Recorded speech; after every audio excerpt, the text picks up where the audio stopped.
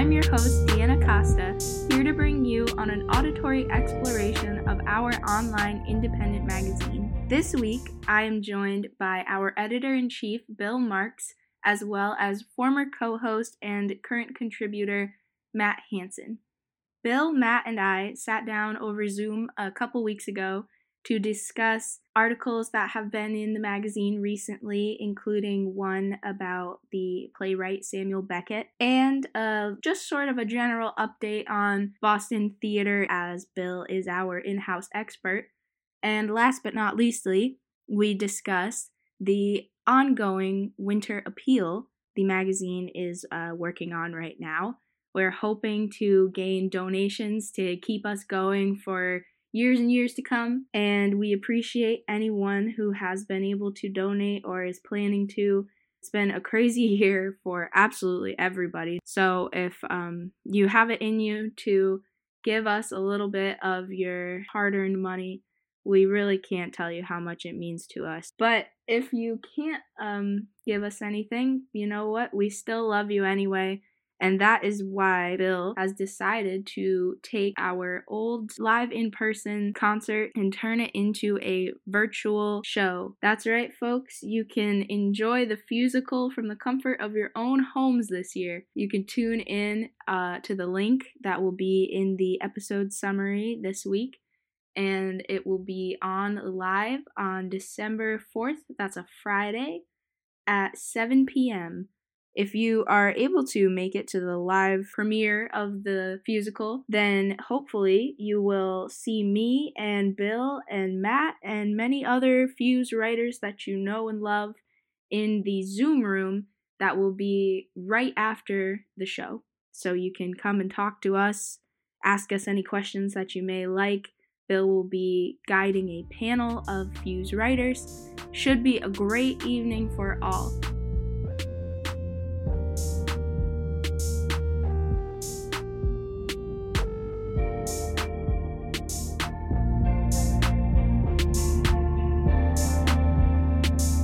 He was listening to you two in like the warehouse speaker somewhere and looking at the cold Irish rain and just contemplating his life choices to date. Just regretting. I am so feeling that, man. I am so feeling that. Well, how are you doing, Matt? Our dispatches from New Orleans that hopefully will record successfully this time. Sure. That last conversation was wonderful. I miss you both. And I wish to God we could do another marathon stint at the Indo. That was like the stuff of legend. We got the Jerry Peary stamp of approval. That's gotta mean something, right? And that is difficult to get, let me tell you. Right. I suffered for quite some time without the approval of the GP, and now we are bosom friends. And I'm very happy. You are my one success story according to a GP. Oh wow! So. Look at that. Really? Look at that, Matt. Look at you. I'm the one success story? You're the biggest success story of the Fuse. So. Okay. Crushing it. Yeah, I definitely do miss you guys. I can't believe that it's been like a year already since you both moved. I don't know how that went. But for this show, I was really thinking of half catching up with you and Matt and reveling as we did, and then half talking about the Fusical and all of the plans there and the Winter Appeal and maybe anything that Matt's done recently or anything you've done recently. Anything anybody would like to throw in just for fun. But if you want, I can like chop out the whole beginning part. That can just be casual intro, green room conversation. Yeah, let your conscience be your guide on that. Okay. You know? Whatever you want to, whatever. If you need some of the material, earlier on, then throw it in. Okay, that sounds good. Yeah, do what you feel. Right. I don't know, Matt, are you hip to the Fusical? Are you aware of the happenings? So I am hip to it in the sense that I remember you guys talking about it. I remember it being a thing that we were going to do. I forgot the specifics. It's going to be Friday, December 4th. Yes, yep. It's going to be approximately an hour long, maybe a little bit longer. It's going to involve music, testimonials to the Arts Fuse, Dina will be the host, and it will be an appeal for the for the Arts Fuse. Right now we have three musical acts. They're all really good.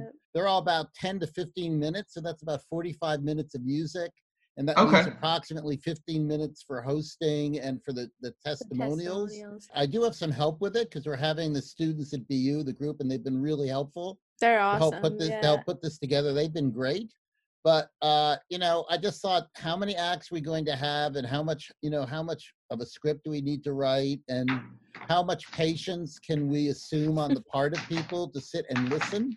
Right. So I just thought an hour, this is also something I'd like to post on the page of the magazine. We're also going to have a Facebook page for the appeal. And so I can post that on the Facebook page for people to listen to the music. So I didn't want to make it too long. I'd rather, as I mentioned to the BU group today, I'd rather leave them wanting more rather than leave them wanting less. Yep. What time in the day, Eastern time? I believe it's going to be at 7, but we can check on that. I think so. Okay. Fusical number 3, December 4th at 7. I always have to do Eastern Standard Time because I'm pretty stupid and I'm always like, oh, what? Oh, I missed the damn thing. I'll be posting on Facebook. We've got an Instagram page, which is now active. And Yep. I think Matt participated in the Instagram page. That I did, Last weekend, this past one, I did it. Yeah, it was fun. Yeah, I gotta log in. I don't even know what Instagram, Twitter is enough for me at this point. I agree. And Instagram is what in the hay are those crazy whippersnappers? Yeah, it's like the Scooby Gang is opened up this new haunted house, and I can't even begin to comprehend what all that's about. Having a panel at the end after the end of the Fusical. And just having some Arts Fuse writers there to answer questions, talk about the magazine, maybe talk about what we should cover, what we're not covering, what we can do, what the future of the Arts Fuse will be. And I'll host it, and we're just thinking about trying to get some critics together. And who knows, we might get some calls, we might get people wanting to come in, we may get none. So, but it'd be good to have some people there to field questions. So I assume hopefully you'll be able to make it. Absolutely. That's the same day, or? Yep. So I think what we're going to do is, since everything's pre-recorded, they're going to do a YouTube Live, I believe, where they have a live streaming of the pre-recorded award show. Or, well, it was supposed to be an award show. Now I guess it's just a concert. It's right now just a benefit concert. So we're gonna have the live stream YouTube, and then we will also simultaneously have a Zoom room right after, and then the panel would take place inside the Zoom room, and hopefully we would get people to hop from the YouTube to the Zoom. They can call in with recommendations. What should we cover? They can call in with complaints. Off with his head. That could be fun. I'm always ready for that. You need a new editor. Mail. Get rid of that editor. Get a new editor. And I agree with you. I'll just say I agree. You have the job. Vermi sum. Vermi sum. Okay, that's perfect. I'm more than happy to be a part of it. Absolutely, anything I can do. Awesome. I think it will be a great addition. Yeah, who else would be on the panel? That's a good question. That's a good question. Me, I'll look around and see who else we can. We'll see who else we can get. Okay. I mean, we just came up with the idea. We just came out with the idea tonight. We sort of came up with the idea of the critics panel. We originally were going to have the artists hang out at the end, and you could ask the artists questions. But I felt that they were volunteering their music and their time, so I didn't feel comfortable demanding they be there for a Zoom conversation at the end. So the idea, so they may, if they want to participate, in other words, if the musicians want to be, if Ryan Lee wants to be there to answer questions, that would be great.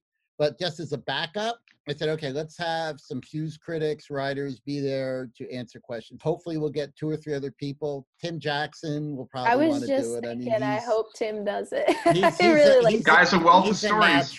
I love Tim. Yeah, Tim's the man. Yeah. So we'll get Tim and we'll get a few other people, and that'll be fine. And we'll probably make it 30 minutes, or, what I mean? We'll have a certain time limit. Yeah, so that it would won't be go good. on forever. And, and then we can always say at the end, if you have any other questions or concerns, whatever, you can email the magazine and we'd be happy to get back to you. So. Perfect. That's the plan. I think actually these kids are keeping the ship afloat. I really think it's all coming together very smoothly. The kids are good. I also think I made the decision. I mean, the earlier Fusicals were magnificent. I'm not sure what to call them, but they were magnificent somethings. I mean, Matt reminded me of the guy who forgot his harmonica. I'd forgotten that. I mean, it would take hours to detail everything that went wrong at the Fusicals, right? Oh God, I'm sad I just missed it by like a year. I mean, the Fusicals were really amazing, and a lot of people went to them and really enjoyed them. But they were an enormous amount of work. They cost an enormous amount of money, and they really didn't really raise any money, honestly. Right. Like in the thousands or like couple hundred or whatever. Oh, it ended up being in the thousands because we had food.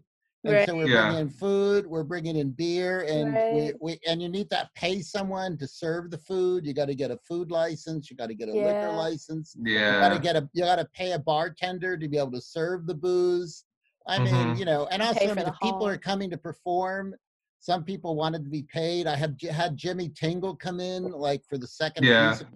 He was really good, but he insisted on being paid, and I understood that, so I had to pay him. So when you went through all the work and all the sweat, blood, and tears, and whatever duct material could be drawn out of me and Becky, it was just too crazy. I mean, we couldn't do it again. Totally. It would just exhaust me, and I was not making any money. So I figured first I was going to do a virtual Fusical, meaning we're going to have awards and entertainment, and music. But then it just became it was just, I mean, Matt, it was just going to be too much work. Yeah, I mean, I think like the BU people are going to be great too because they want to like put on their resume, and it's it's a nice booster, and they're more tech savvy than the rest of us. They were very sweet when we did the interview about Joe Rogan. Oh, was that your Instagram live? Yeah, it was about the piece I did about Joe Rogan, which I was pleased that resonated with them. And their questions were good, and they were very supportive.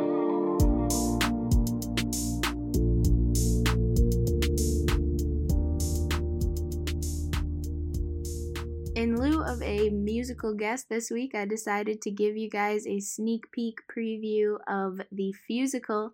So this is the opening statements and a little bit of a taste of Bill's message to the folks at home.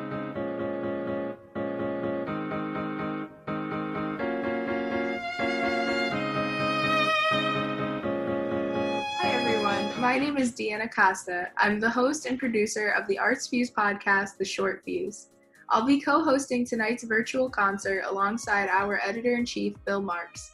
With the help of generous musicians and writers, as well as a fantastic group of BU students, we've put together this show as a benefit for our winter appeal. Bill, tell the folks at home a little about yourself, the Fuse, and the impact that donations have on our magazine. I started up the Arts Fuse 14 years ago because I saw that independent, high-quality coverage of the arts in the greater media was vanishing in Boston and beyond. Since then, over 60 critics have contributed over 6,000 reviews, commentaries, and features. They cover music, the performing arts, books, film, theater, and television. We often go where other arts publications fear to tread, online and off. And we're doing our best through our mentorship program to nurture a diversity of young critics.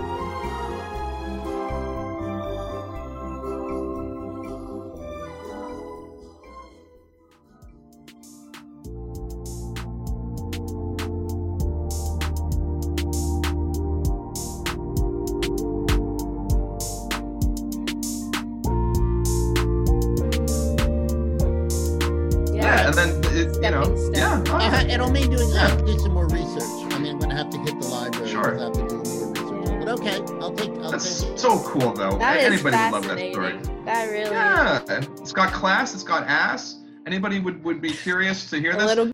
You probably figured that you couldn't be talking about the Arts Fuse if you're talking about class and ass. So. Honestly, I feel like the Arts Fuse is the synthesis, the much-needed Hegelian synthesis of class and ass. I'd argue. You're the only one, but Bless you, right. my son. Bless you. I will do it. I think we need more class and more ass. I'm not even kidding. Well, actually, you know what? Bill did publish my article about Doja Cat, and that did have a bit of ass in it. So we are. I guess I am single-handedly assing up the Fuse. So that's good. That's good. That's what my generation can contribute. I also love that I'm single-handedly assing. So it's like. Right, it's kind of raised the roof, but it's also like maybe the butt is in the hand, and that was the gesture my Italian self felt was right. Oh, perfect. That was it. Yep. We can talk about the Beckett piece if you're interested. We can talk about some of that Sammy Beckett vibe. Every time I check out the Fuse, I learn something new because I am not much of I guess like a novel reader. I'm more of like a article or history reader, and I'm not much of a theater buff either, so I'm like learning all the time with the Fuse. Bill's your dude. Yeah, absolutely. Bill, I also wanted to ask you, while I have you like on the recording for the podcast, how I guess like the Boston theater scene has been doing, because that's something I'm definitely not like in touch with at all, and have no idea how COVID has affected it, and I haven't really like talked about it at all in the show because I don't think I've had any like theater people on in a while. So that's like a very random thought, but I don't know how things have been going for them. Well, I mean, I can answer from my perspective. I mean, I haven't been in contact with a lot of people, you know, maybe it'd be worth doing an article. It'd be interesting to call and talk to them. From what I can tell from what I'm getting from in terms of coming attractions, you know, shows that people are doing, I mean, I think it doesn't look very good. Right. You know, and until the vaccine comes in and people feel comfortable congregating close together in small closed or relatively small closed places, then it's going to look pretty, very bad. It's particularly bad for theaters that own their own spaces or rent their own spaces, like the Lyric. So they've got a landlord, they got to pay rent, and they can't put on any shows. And most theaters do not have, an exorbitant or very much of a backstop in terms of, money. Right. You know, they don't have a lot in the bank. Right. So for a lot of the smaller companies, this is sort of the end, but they can end because they're not paying, they're a group of people getting together, renting a space and then dispersing. But, theaters like Speakeasy or the Lyric Stage would think are much more precarious because they're spending money to rent and they have nothing to put in the space because they have no audience. I'm a little surprised at the lack of ingenuity or the lack of ambition, to the extent that I don't know why more theaters like the Huntington and Speakeasy and Commonwealth Shakespeare Company and so forth are not doing more virtual theater and exploring that form. In other words, just doing theater on Zoom or on Zoom like facsimile. Right. Essentially, they're doing a lot of they're having their actors talk about this is how you act Shakespeare. They're doing a lot of education. At first, they were doing a lot of race material because of the Black Lives Matter. So it was parading a lot of Black performers, playwrights, and there's something wrong with that. But it wasn't shows. They weren't productions. They were talking about shows. Maybe they do a reading, but they actually weren't trying to stage something on Zoom, which I think is sort of an interesting form that you might as well experiment with since you've got it. Right. So I see a lack of ambition there. Yeah, I agree. And my biggest fear is that, it's going to be like the rest of the economy, that the rich are going to get richer and the poor are going to disappear. Theaters like the ART are, on the one hand, American Repertory Theater, on the one hand, are asking for money. They're donate to the ART, help us survive. But they are affiliated with Harvard University. They receive millions from the university. And that's they're an entirely different space, in the future. They will be able to survive. In a year, if it takes before the vaccine kicks in, the ART will be there. Right. A lot of the other theaters simply do not have that amount of money to survive. So if I had if Lucas was here, he and I would link arms yeah. in socialist solidarity. Yeah. And I think theaters like the Huntington and the ART and some of the larger foundations, instead of giving their money to the larger, more substantial companies that we know are going to survive, that money should be flowing to smaller, medium-sized, and small companies so that they can survive. Absolutely. That's where the resources should go. But what I'm afraid is that the bigger are going to survive and get bigger. Yep. And the smaller are not going to have the resources they need in order to survive, and will not have the resources they need to begin again. Once the vaccine kicks in. So I think we're going to have a more like culture itself, perhaps. And I'm only looking at the darker side. I'm not saying this is fate, but my fear, and that doesn't mean it's a reality. My fear is that once we come to the other end of this, our culture will accelerate the sort of homogenization of the arts and culture, in the same way that cities across the country are beginning to look all the same. Yep. The same brands, the same downtowns, the same gentrification happening everywhere. Well, that's going to be reflected in the arts themselves, where the idiosyncratic and the small will be pushed aside, will be even more marginalized. Yeah. And the larger, more established, with money and muscle, will take, will be more substantial and will thrive. That's what I'm somewhat afraid of. Yeah, I don't think it's an unrealistic fear though at all, because I mean, I interviewed a rap historian from San Francisco in April that kind of echoed similar sentiments that she's been seeing in modern rap music, and the kind of like shallow, homogenous aspects of some of the new sound. And then just recently I interviewed a country singer-songwriter that lives in Nashville, and she was telling me how things are sounding shallow and homogenous in country music today. And so I think that you're definitely right that it's like across the culture, across the art forms. And Matt, I don't know if you have anything to throw in what your theatrical awareness is, if you have any. I have absolutely none, so I rely on Bill a lot. Yeah, it's all Bill. It's just, it sucks being in New Orleans during this time period. Like, I can't do any of the things that I enjoy doing when I have spare time. I mean, when you're talking about theater, like, I was looking forward to participating in the Tennessee Williams Festival and going to check that out this year. He's not necessarily a native son of New Orleans, but he's a native son of New Orleans. Right, Bill? You feel like that's fair? Yeah, no, it's fair enough. Yeah. So, like, that's another one of those things I can't do. No live music. Right. And it's really weird. It's extremely bad luck. Yeah. There was last year, the Mardi Gras, there were 2 fatalities. 2 people died. Really? Accidentally. Yeah. Woman was running between the parade floats, I guess tripped and got squashed. And so that happened. And then now they've canceled Mardi Gras for next year. Pretty much every crew that has a thing in parade floats has canceled it, all of which is totally reasonable, of course. Right. But, so that's not going to happen.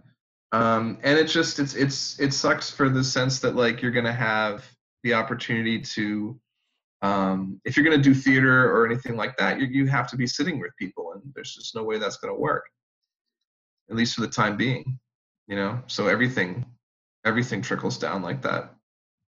I mean, maybe you could do it virtually, right? I mean, you could kind of maybe do virtual versions. I mean, speaking of Beckett, I mean, he would be somebody that you could really do some interesting stuff COVID related with. I mean, in the sense of, like, you only need a couple people for a lot of his plays, right? You only need, I mean, Kraft's last tape is a monologue, if I'm not mistaken. And that's one of the most powerful things I've ever read. That blew me away. Well, you do. And that's just one guy.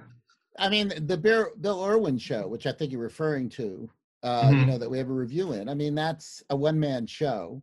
And and I think Bill Irwin takes excerpts from a number, including some of the prose works of the 50s. I haven't seen it yet, but I will be seeing it. The review made it sound really good. And Bill Irwin is just, wonderful physical performer.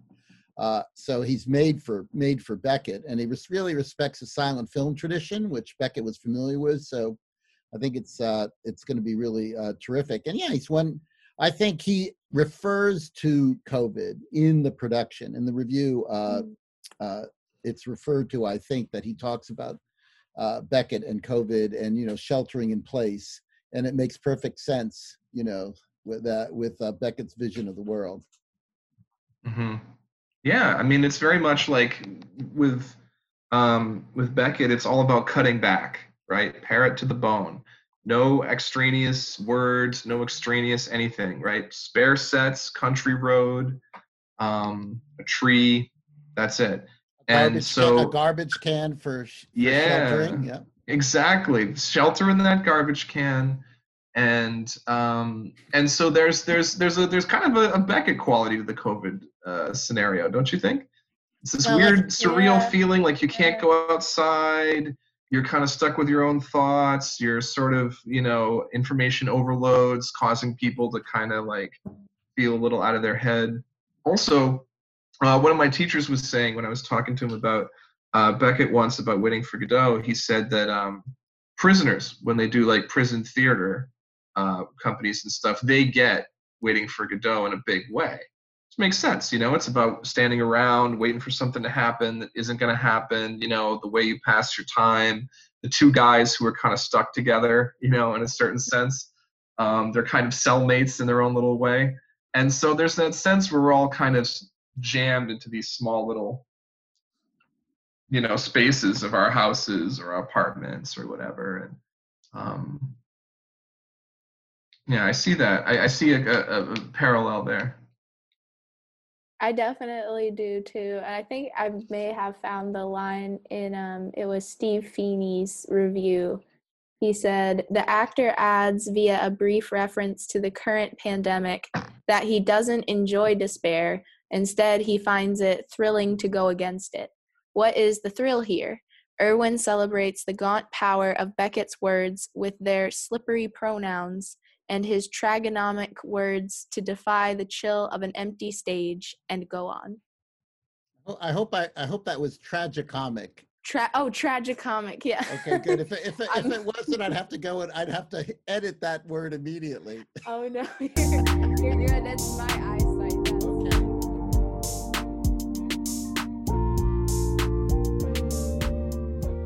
Well, that was the short of it. Thanks again for tuning in this week and every week. You will hear from us again in about 2 weeks. We'll have an interview coming to you with fellow Arts Views contributor Steve Provisor, and many, many more interviews to come over the course of this winter. We got a whole bunch of stuff lined up, so stick with us and you will hear from us soon. Thanks everybody, have a good week.